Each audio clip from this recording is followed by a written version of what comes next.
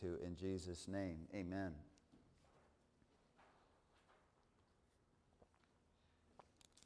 Daniel chapter 10 and verse 1. This is now an 84-year-old Daniel. He has not gone back. He is still in Babylon. He is a very old man. That could be why he decided not to go back, but obviously God has more for him as he gives him this vision. So in the 3rd year of Cyrus, king of Persia, we see this word, I think, once in the book of Daniel, a revelation, which means an unveiling, that's what revelation means, was given to Daniel, who was called Belteshazzar. Its message was true, and it concerned a great war. The understanding of the message came to him in a vision. At that time, Daniel mourned for 3 weeks.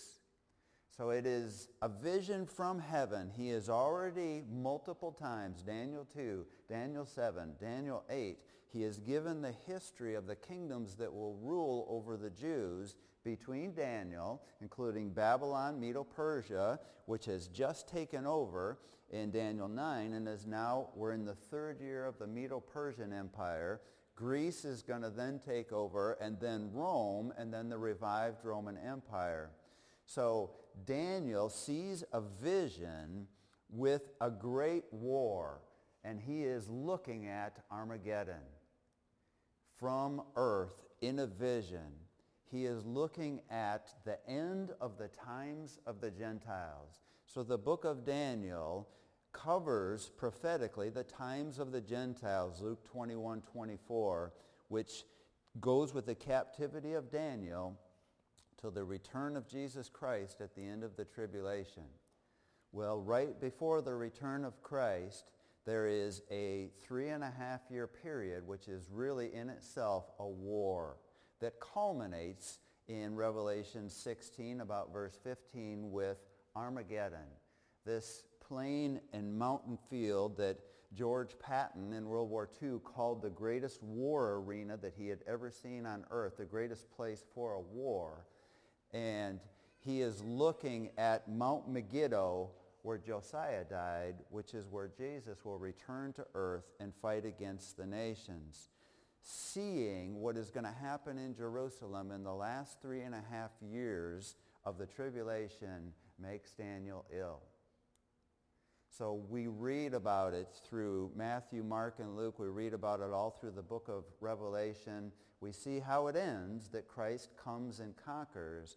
But Daniel is seeing this 3.5-year period, and he is seeing Armageddon. And we know that because chapter 10, chapter 11, and chapter 12 are all about the tribulation, and they focus on the second half.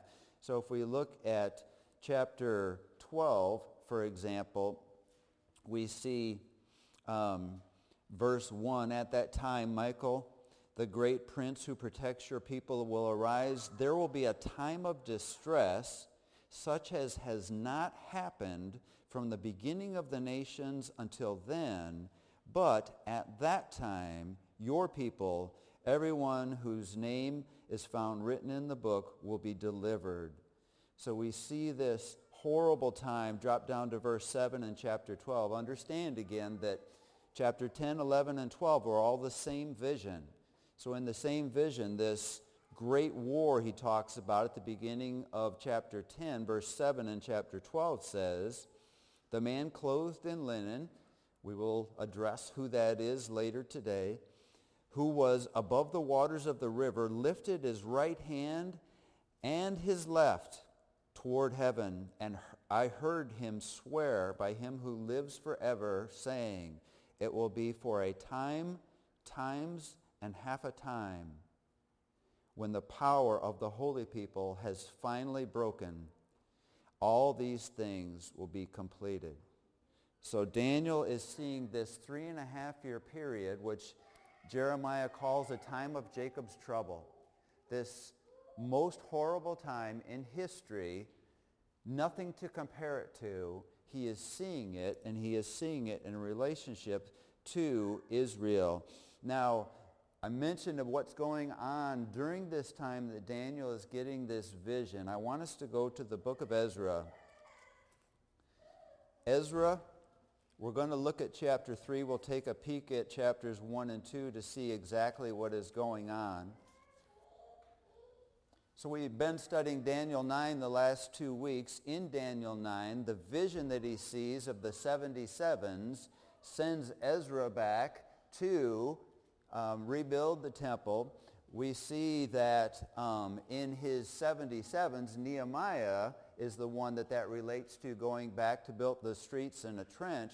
But between Nehemiah and Daniel, Ezra goes back to reestablish worship in year 70. So we see in in chapter 1, verse 1, the first year of Cyrus, king of Persia. That's Daniel chapter 9, is the first year of Cyrus, king of Persia, and Daniel chapter 6. We see, beginning in chapter 2, the list of all the people that went back with Ezra, with Zerubbabel, and with Joshua the high priest to rebuild the temple. When we come to chapter 3, we are now in 536 BC, which is the same year that Daniel is given the vision of Daniel 10, 11, and 12. So we look at what's going on in Jerusalem while Daniel 10 is happening in Babylon, in Persia. Verse 1 of chapter 3 in Ezra.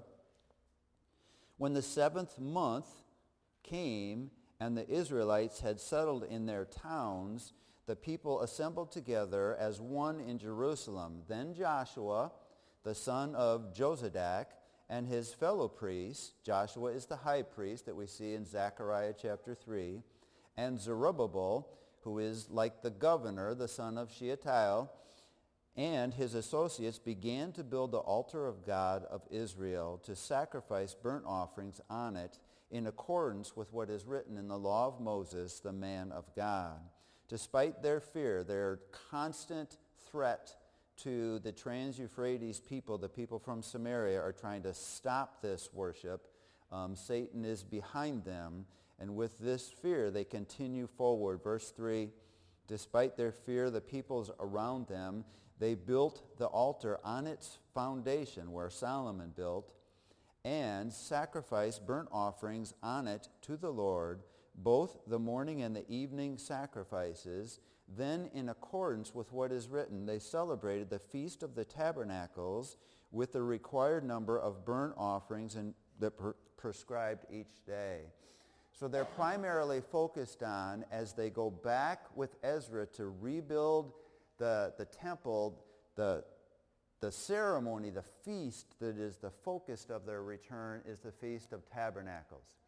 If you remember what the Feast of Tabernacles is for, it is the 7th of 7 feasts, so that when they came out of Egypt and they finally arrived in what is Palestine today, what was the Canaanite land territory, it was the Promised Land.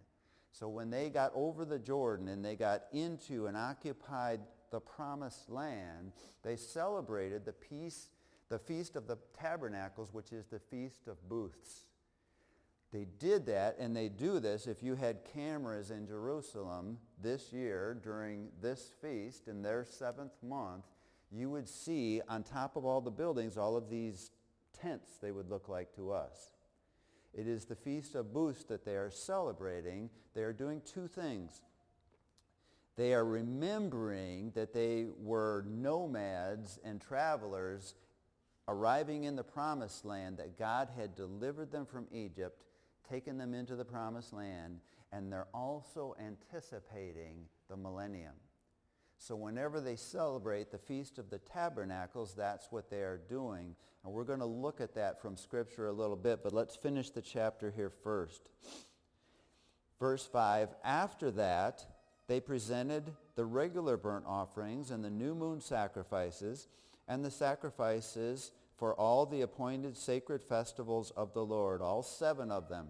But this is in the 7th month, so they're celebrating for 3 of them, as well as those who brought freewill offerings from the Lord. On the first day of the 7th month, they began to offer burnt offerings to the Lord through the foundation of the Lord's temple had let me read that verse again. On the first day of the 7th month, they began to offer burnt offerings to the Lord, though the foundation of the Lord's temple had yet been laid. So the temple isn't built yet, but it's really important to them that in the 7th month, in the 70th year, that they celebrate these 3 festivals. These 3 festivals anticipate the end of the times of the Gentiles. Does anybody know what they celebrate on the first day of the 7th month, which we're reading here? Rosh Hashanah, which will be the rapture for the church. Then on day 10, they celebrated Yom Kippur, which will be the return of Christ to earth at the end of the tribulation. And then they celebrated the Feast of the Tabernacles. Let's go back to Leviticus chapter 23 for a minute, where all 7 of these feasts are found in one chapter.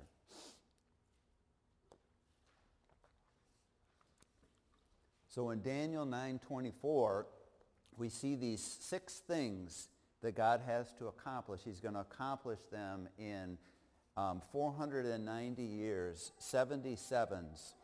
So 3 of them he accomplished when he went to the cross. We see all 7 of these feasts. 6 of them have to do with the things that he is talking about in Daniel 9. We see that in order down through the passage here, we see the Sabbath dealt with initially. And then beginning in verse 4, we see the Passover, which is when Jesus died on the cross. And it tells you that that's the twilight of the 14th day of the first month. The first spiritual month begins on, the spiritual year begins on the 7th month. Here is their actual first month. Then we see the first fruits in verse 9, which is the exact day they're celebrating with Moses that Jesus rose from the dead. So on Passover, we see Jesus die at the exact time in the afternoon, on the exact day, on the exact month that was given to Moses 1,500 years before. We worship today on Sunday because in the law of Moses, the first fruits is the first feast fulfilled on Sunday. So on Sunday, Jesus is the first fruits of the resurrection. So when he rises from the grave, he fulfills first fruits given to Moses. So we worship on what we call the Lord's Day because Jesus rose from the dead on Sunday morning after he was in the grave. Then we see in verse 15 the Festival of Weeks, which is known as Pentecost, Penta meaning 50. And that's when the Holy Spirit came to earth and indwelled believers. And we'll see that being announced ahead of time by Jesus on the Feast of Tabernacles. Then in verse 23, the Lord said to Moses, "Say to the Israelites, on the first day of the 7th month," we just read that in Ezra, that's when they began worship when they went back to Jerusalem. "You are to have a day of rest, a Sabbath rest, a sacred assembly, commemorated with trumpet blasts.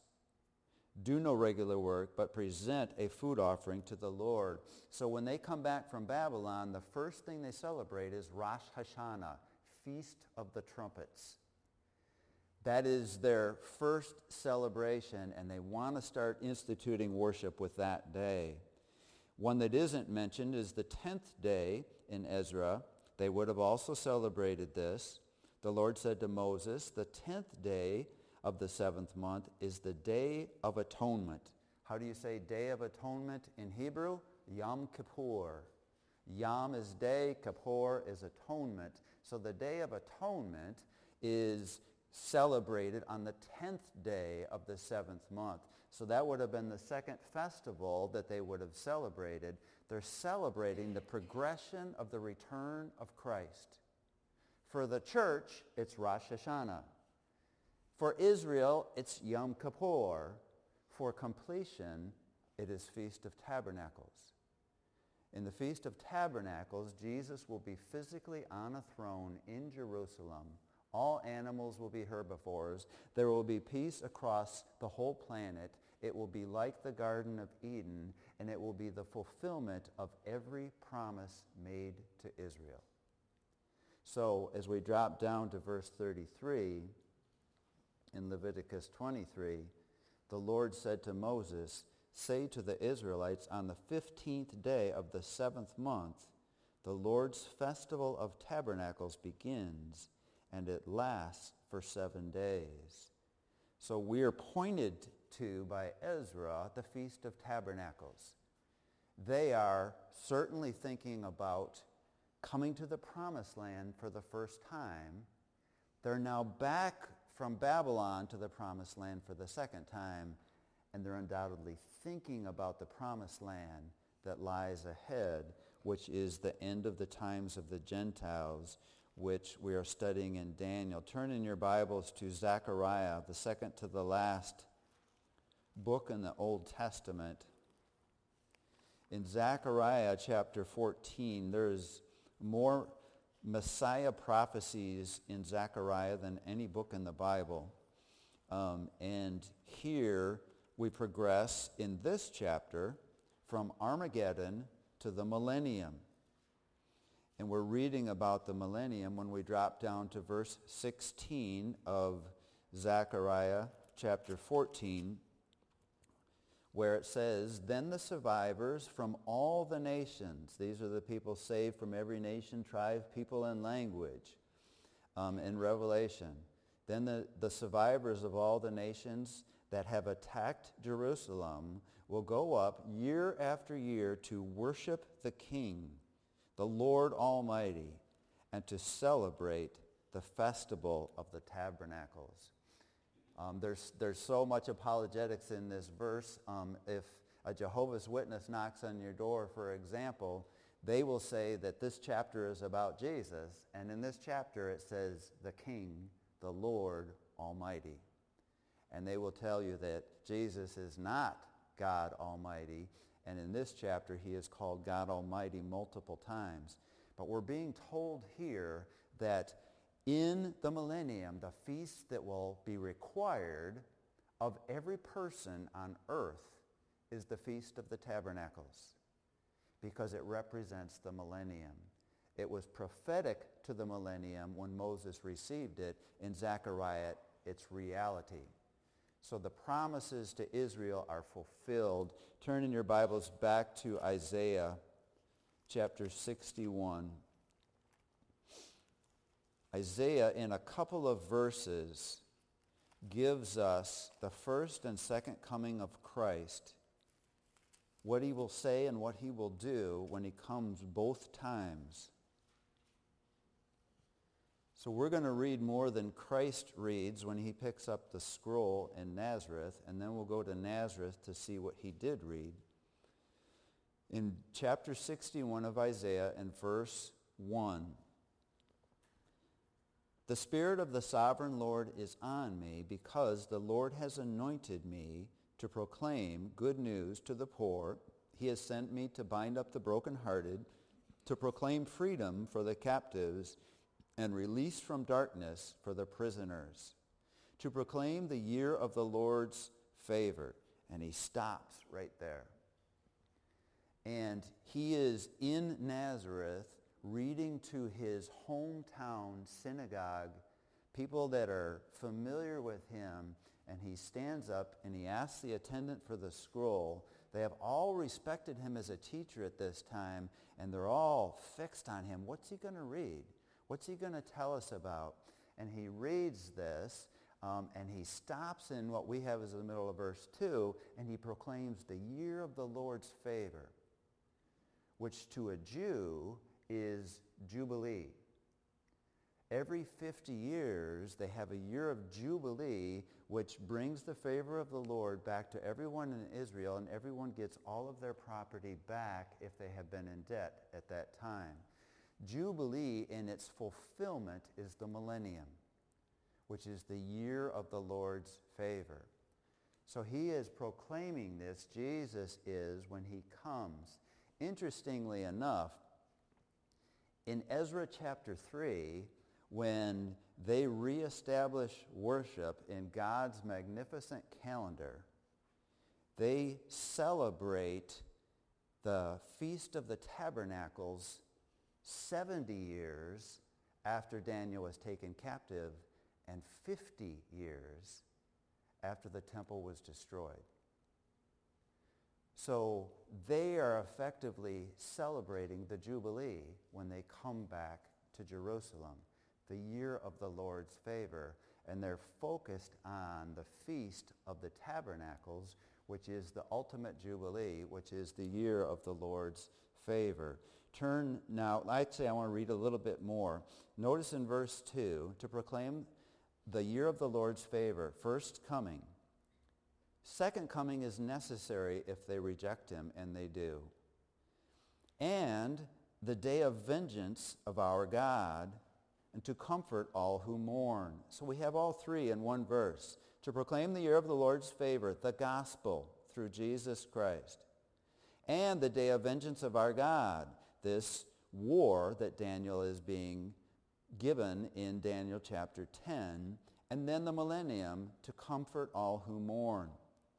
And provide for those who grieve in Zion, to bestow on them a crown of beauty instead of ashes, the oil of joy instead of mourning, and a garment of praise instead of a spirit of despair. They will be called oaks of righteousness, a planting of the Lord, for the display of his splendor. Turn now to Luke chapter 4, as Jesus quotes from this chapter. Luke chapter 4, Jesus is in his hometown of Nazareth. He asks the attendant for a scroll, and it is handed to him. We pick it up, Luke chapter 4, verse 16.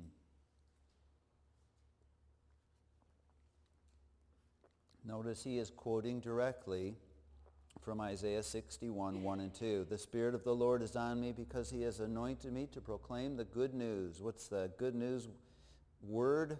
That's what gospel means. To the poor. He has sent me to proclaim freedom for the prisoners and recovery of sight for the blind, to set the oppressed free, to proclaim the year of the Lord's favor. Stop right there, Jesus says. He goes on to say, if you accept me now, there's no need for vengeance. There's no need for a second coming. He knows they're not going to, but what he's offering is the gospel. The year of the Lord's favor, the Jubilee of Jubilees, the kingdom of God on earth right now, if you accept me. So the first words out of Jesus' mouth in the book of Matthew when he begins his ministry, repent, for the kingdom of heaven is near. And what he's saying there is the king is here, and the kingdom of heaven is being offered right now. So when he gets the scroll from Isaiah, he stops right there. A year of the Lord's favor. Verse 20, then he rolled up the scroll, gave it back to the attendant, and sat down. The eyes of everyone in the synagogue were fastened on him. He began by saying to them, today this scripture is fulfilled in your hearing.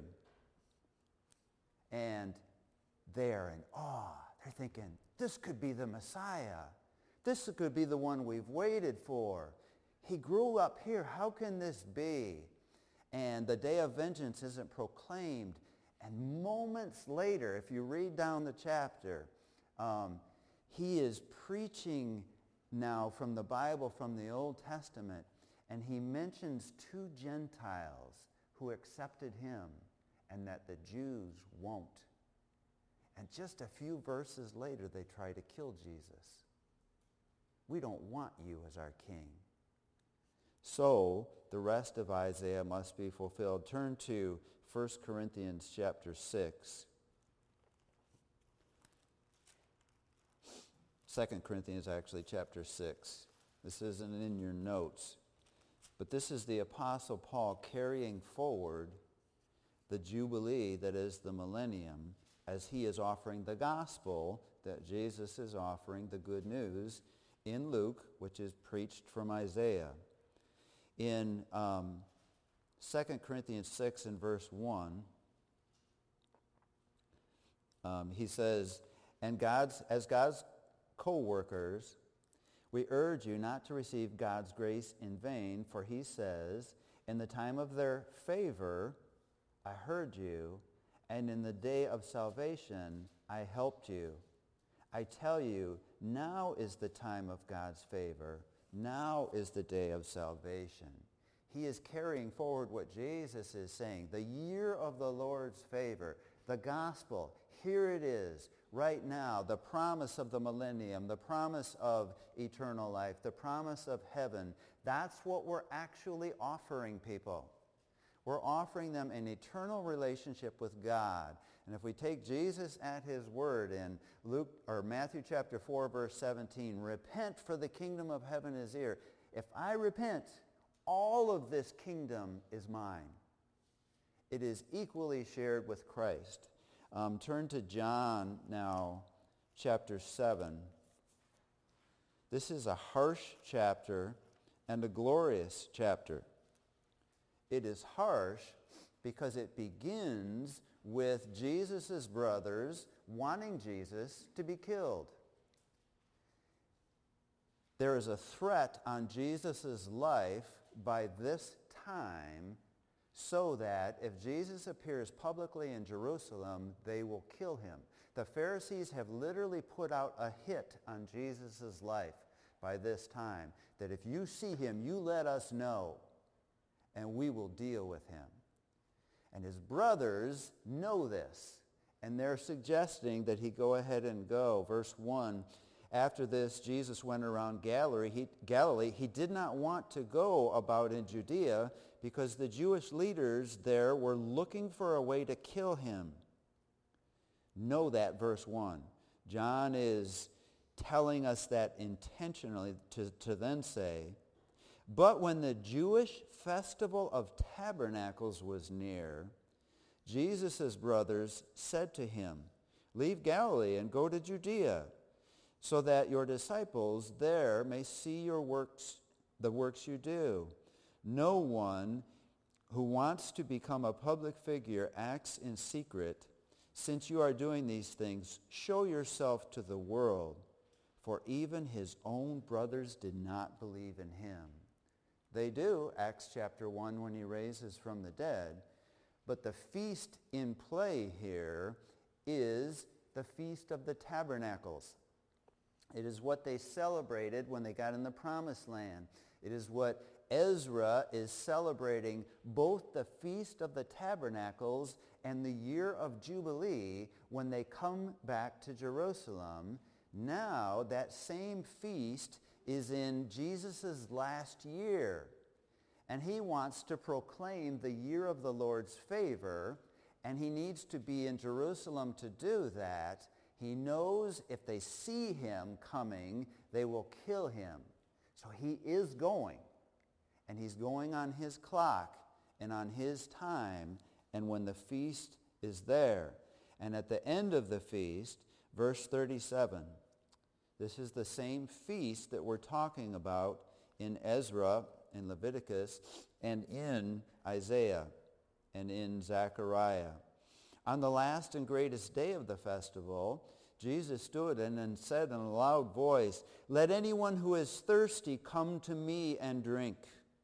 Whoever believes in me, as the scripture has said, rivers of living water will flow from within them. By this, he meant the Spirit, whom those who believed in him were later to receive.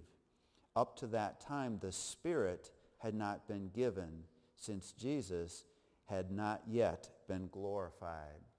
When we carry this from Moses to Ezra, to Daniel, to Isaiah, to Zechariah, to Jesus, to Paul, here we see Jesus himself on the Feast of the Tabernacles saying, if any of you are thirsty, come to me. The same thing he said to the woman at the well.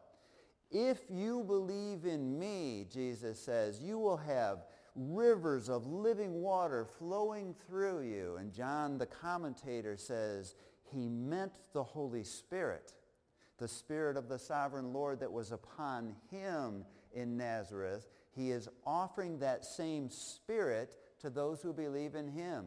Exactly what we just read in John chapter 6 today. So Jesus is offering the year of the Lord's favor at the Feast of Tabernacles, which is what they are doing in Jerusalem 500 years before Christ. Now go to Revelation chapter 20, when the Feast of the Tabernacles and the millennium is the reality.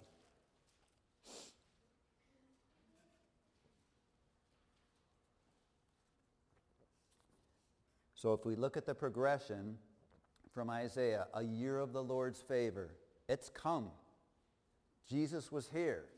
He died on the cross. Paul, who was a disbeliever, becomes a believer, and he proclaims, 2 Corinthians 6, the year of the Lord's favor, which is, Paul says, right now.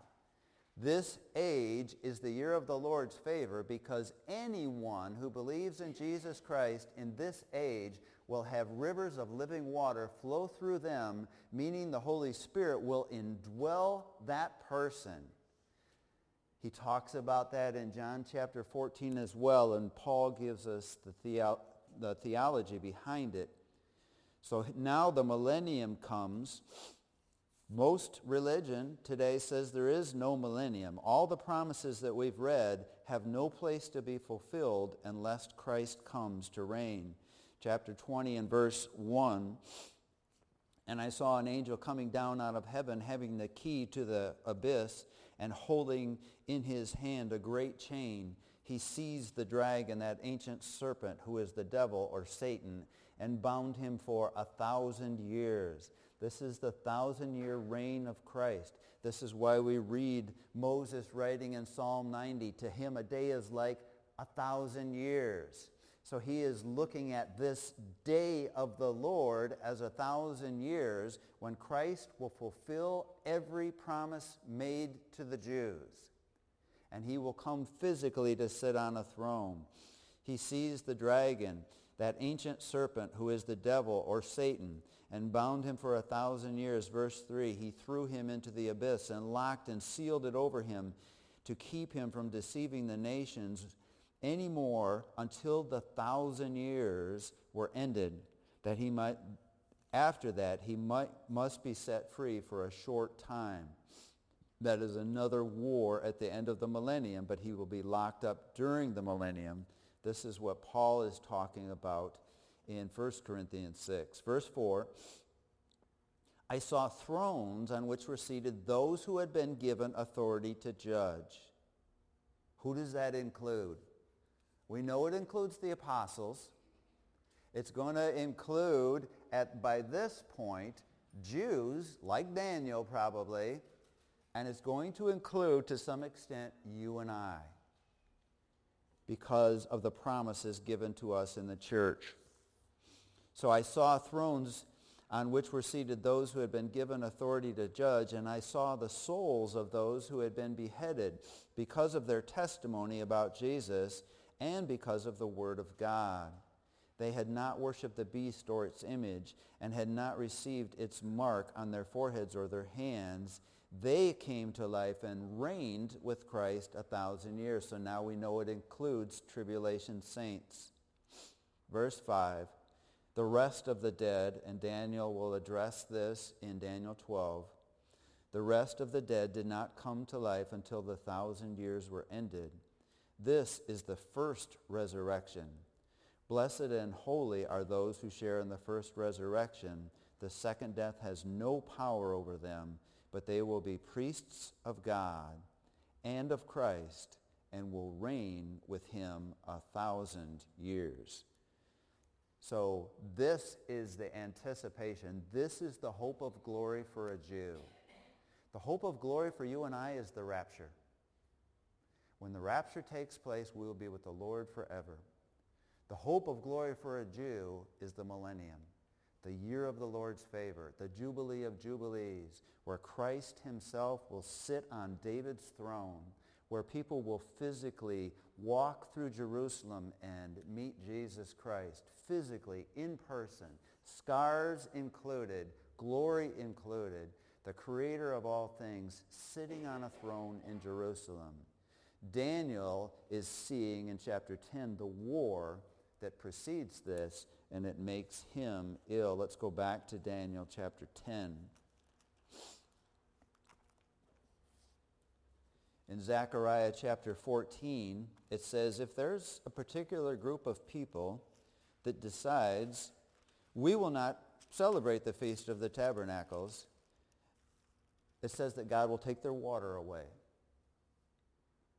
You will die of thirst if you refuse to worship the Feast of the Tabernacles. So it's an important feast, and we see why it was important to Ezra when they went back to Jerusalem.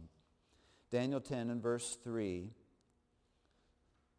I ate no choice food, no meat or wine touched my lips, and I used no lotions at all until the 3 weeks were over.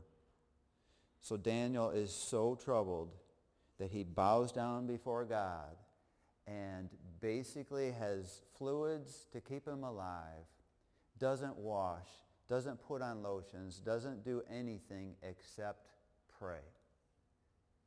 Cry out to God, putting things in God's hands. We see as we read on verse 4, on the 24th day of the first month, as I was standing on the bank of the great river, the Tigris, I looked up, and there before me was a man dressed in linen, with a belt of gold from Uphaz around his waist.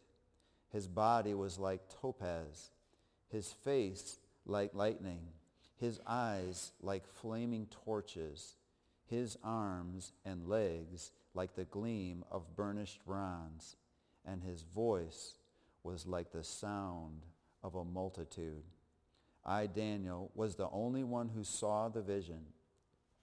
Those who were with me did not see it, but such terror overwhelmed them that they fled and hid themselves. So as we inch our way through this, there are 2 problems in Daniel chapter 10. One of them I won't be able to reconcile. I am in the minority when I conclude at who this individual is. So you are free to disagree with me, and it will not change the message that Daniel is bringing us. But I am fully convinced that this individual is Jesus Christ, that he has come down to earth to give Daniel the second half of the tribulation, the things that he has seen in visions to this point. There are so many things as we work our way through here that this description is familiar to us, but it's only familiar when it's Jesus Christ. So the first thing we see is the description literally to Daniel's eyes, the man dressed in linen, a belt of gold around his waist, his body like topaz, his face like lightning, his eyes like flaming torches, his arms and legs like the gleam of burnished bronze, and his voice a voice that sounded like a multitude. All of these are descriptions throughout the Bible of Jesus Christ and no one else. The next thing we see in the next verse is that as this brilliant appearance of Christ appears, everyone with Daniel flees. Can't see it. They're terrified. Where does that sound like? Paul, on the road to Damascus, is the only one to see the glory of Christ, and it literally blinds Paul when he sees it, and none of his companions can look at it. So we see the same thing here with Daniel, verse 8. So I was left alone, gazing at this great vision. I had no strength. My face turned deathly pale, and I was helpless. Then I heard him speaking, and I listened to him. I fell into a deep sleep, my face to the ground. A hand touched me and set me trembling on my hands and knees.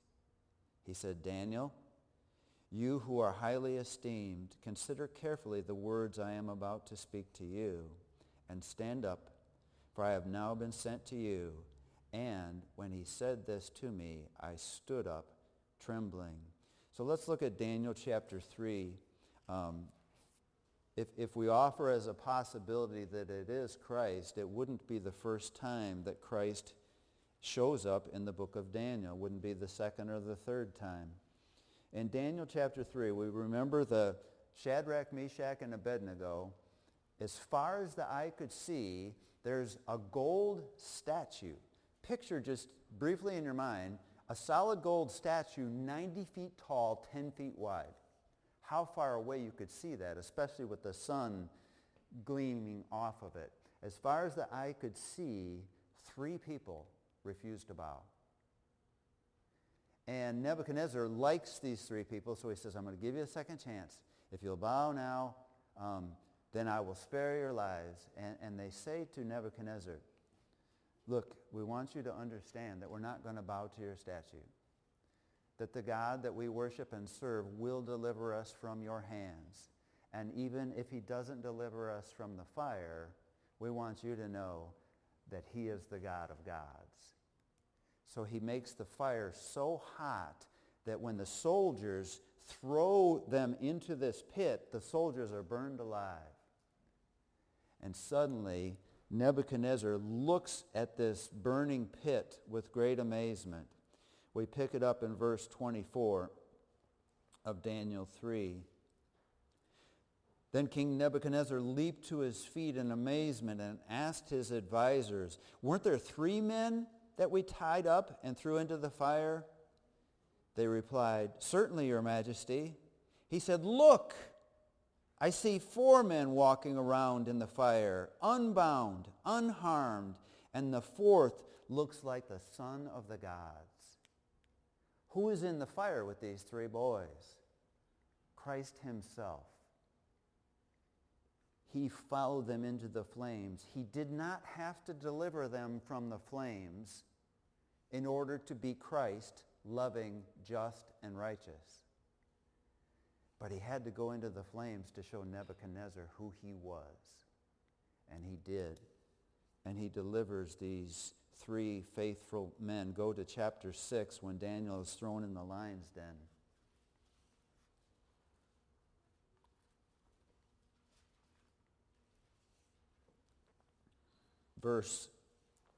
We'll read verse 21 and 22 of Daniel 6.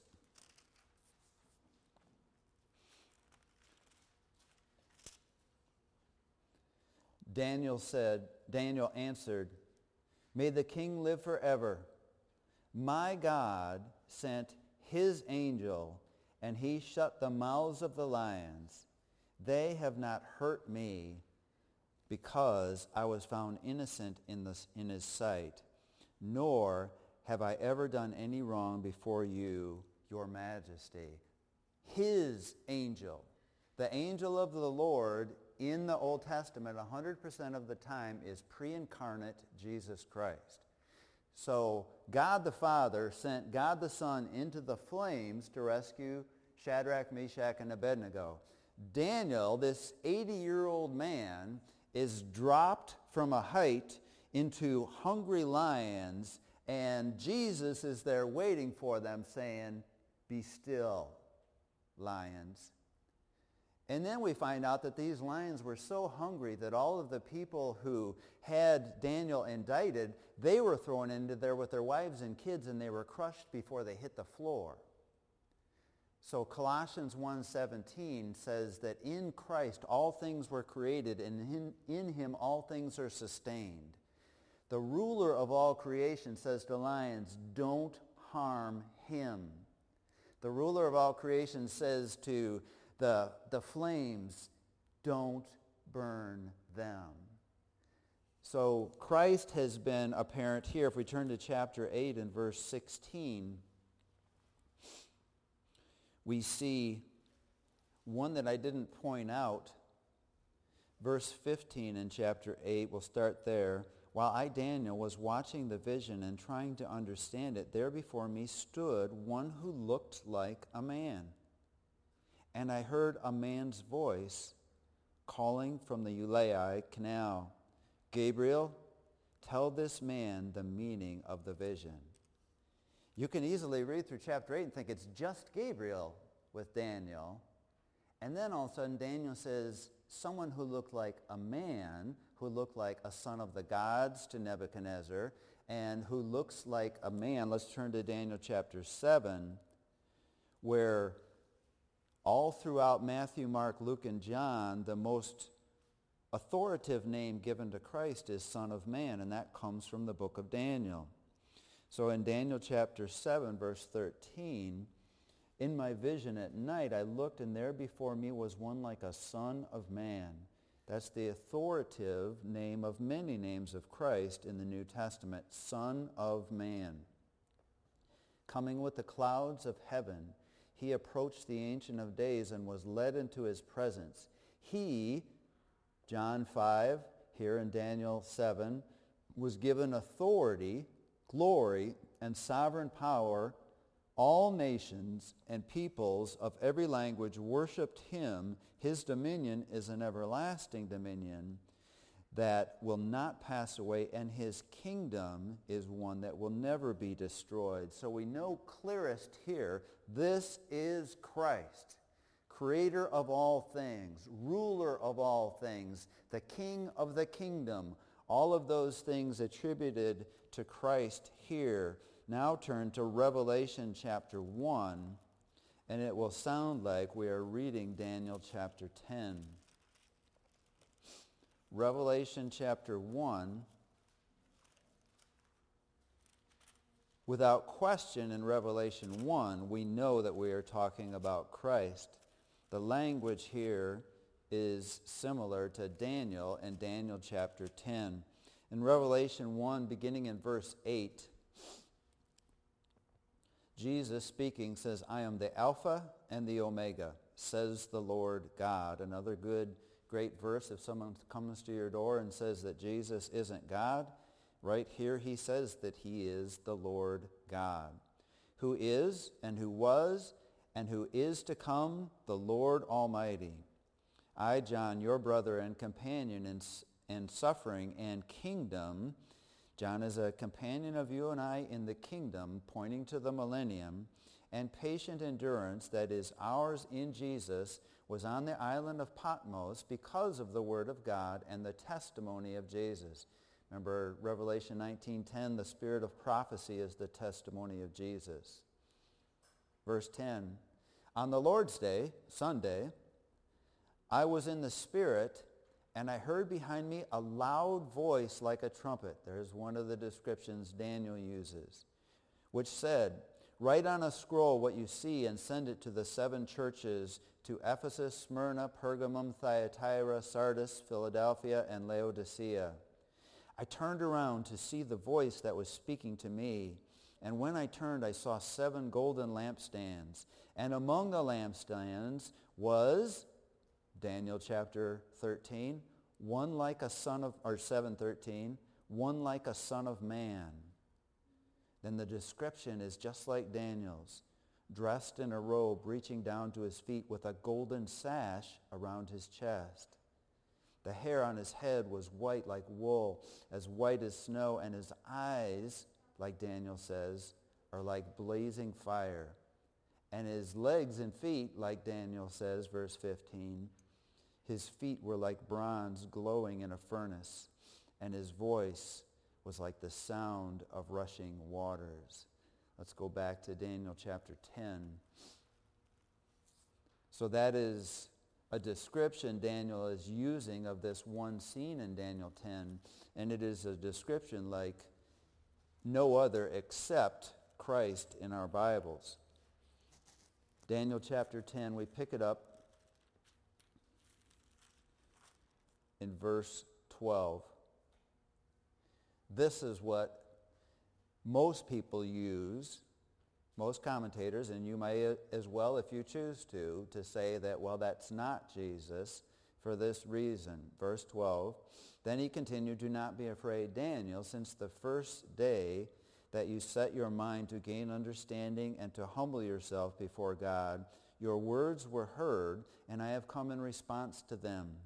But the prince of the Persian kingdom, that's the demon assigned by Satan over Persia, resisted me 21 days. Then Michael, one of the chief princes, came to help me because I was detained there with the king of Persia. So I don't know exactly what is happening here. I know the picture. I know Daniel drops to his knees. 21 days later, he is told here by, I believe, Jesus Christ, as soon as you started to pray, the answer was given. The message is detained on its way by the Prince of Persia, which is the demon assigned to Persia, to the citadel of Susa, to the capital of the Persian Empire. Just like there would be, not to scare you, there's a demon assigned to the city of Mendota that is resisting God's will on earth. Neither of these demons, and we will see the Prince of Greece later in this chapter, have authority over Christ or even can be compared to him. So the language that describes Christ, I believe, in this chapter leaves me with the conclusion it is Christ. I don't know exactly how the warfare was carried out. We learn here and we learn from Revelation 12 that Michael is stronger than Satan. Michael is Satan's counterpart, not Jesus. Jesus created them both. Jesus is all-powerful. They are limited in power. Michael, who is stronger than any demon, including Satan, is brought into this scene to shove this demon aside. What Christ's role there exactly is, it seems to me that he's telling his angels what to do. And he tells Michael, probably since Gabriel isn't strong enough to remove him, Michael, come down and remove this demon at my command. And I believe that that's what happens here. Reading on verse 14. Now I have come to explain to you what will happen to your people in the future.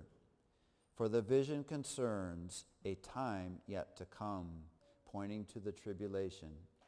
Verse 15. While he was saying this to me, I bowed down with my face toward the ground and was speechless. It's interesting in the book of Revelation, I think we'll read it there once today, but several times in the book of Revelation, Revelation 4 and 5, Revelation 19 and other places, John is speaking to an angel and he bows down. And what does the angel say? Don't do that. Get up. I'm a servant just like you are. That's not said here. And I think there's a good reason for it. Because he's bowing to Jesus. He's not bowing to an angel. So we read here, reading on, verse 16. Then one who looked like a man touched my lips and opened my mouth and began to speak. I said to the one standing before me, I am overcome with anguish because of the vision. Who? My Lord, and I am feeling very weak. How can I, your servant, he's not a servant to an angel, talk with you, my Lord? My strength is gone and I can hardly breathe. Again, the one who looked like a man touched me and gave me strength. Do not be afraid, you who are highly esteemed, he said. Peace. Be strong now. Be strong. I think that is Christ himself with his faithful servant Daniel, who literally is almost on life support. He is so weak, so distraught. I can't imagine trembling to the place where I go down to the ground and I can't get back up. And multiple times Christ touches him so he can get to his feet. He still can't talk, so he touches his lips so that he can say to him, I'm your servant. I don't have enough strength. You're my Lord. And he says to Daniel, Daniel, peace. Be strong. Be strong. Those aren't words of an angel. Those are words of his king, as I understand them. Verse 18 again, and the one who looked like a man touched me and gave me strength. Do not be afraid. How many times are we told that in the Bible? Do not fear. 366 times. You are highly esteemed, he said, be peace, be strong now, be strong. When he spoke to me, I was strengthened and said, speak, my Lord, since you have given me strength. I don't see how that can be anyone other than Jesus. Verse 20. So he said, do you know why I have come to you? Soon I will return to fight against the prince of Persia.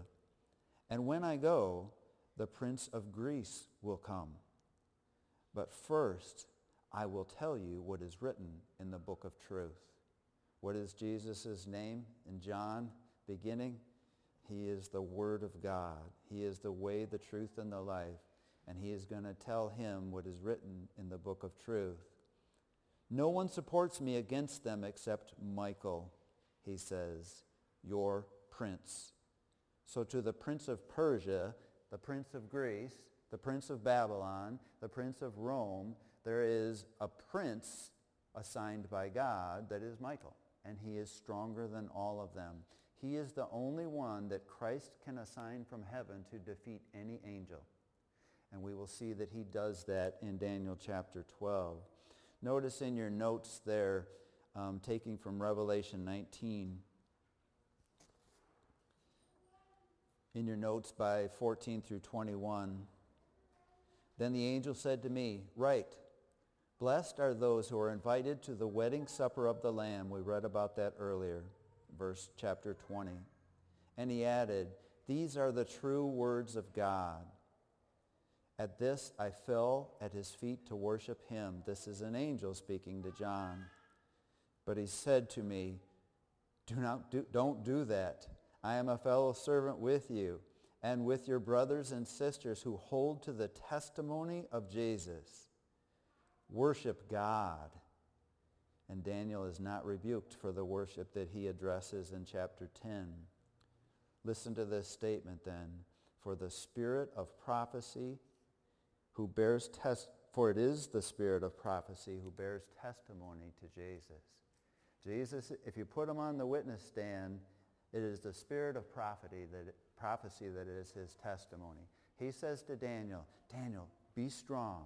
Let me explain why I'm here. I'm going to give you from the book of truth what is going to happen in the future. Listen, and then go back to your writing. Write what I give you. And he's going to give him chapter 11 and chapter 12. Let's pray. Heavenly Father, thank you for a Bible that could never be put together by human beings. There's no way that Moses and Isaiah and Zechariah and Ezra and Joshua and Daniel and John could have collaborated this magnificent story that all points to your Son coming back to this earth, sitting on a throne in Jerusalem. Lord, help us to fix our eyes on that and help us to be more involved with your Jewish people in doing it. In Jesus' name, amen.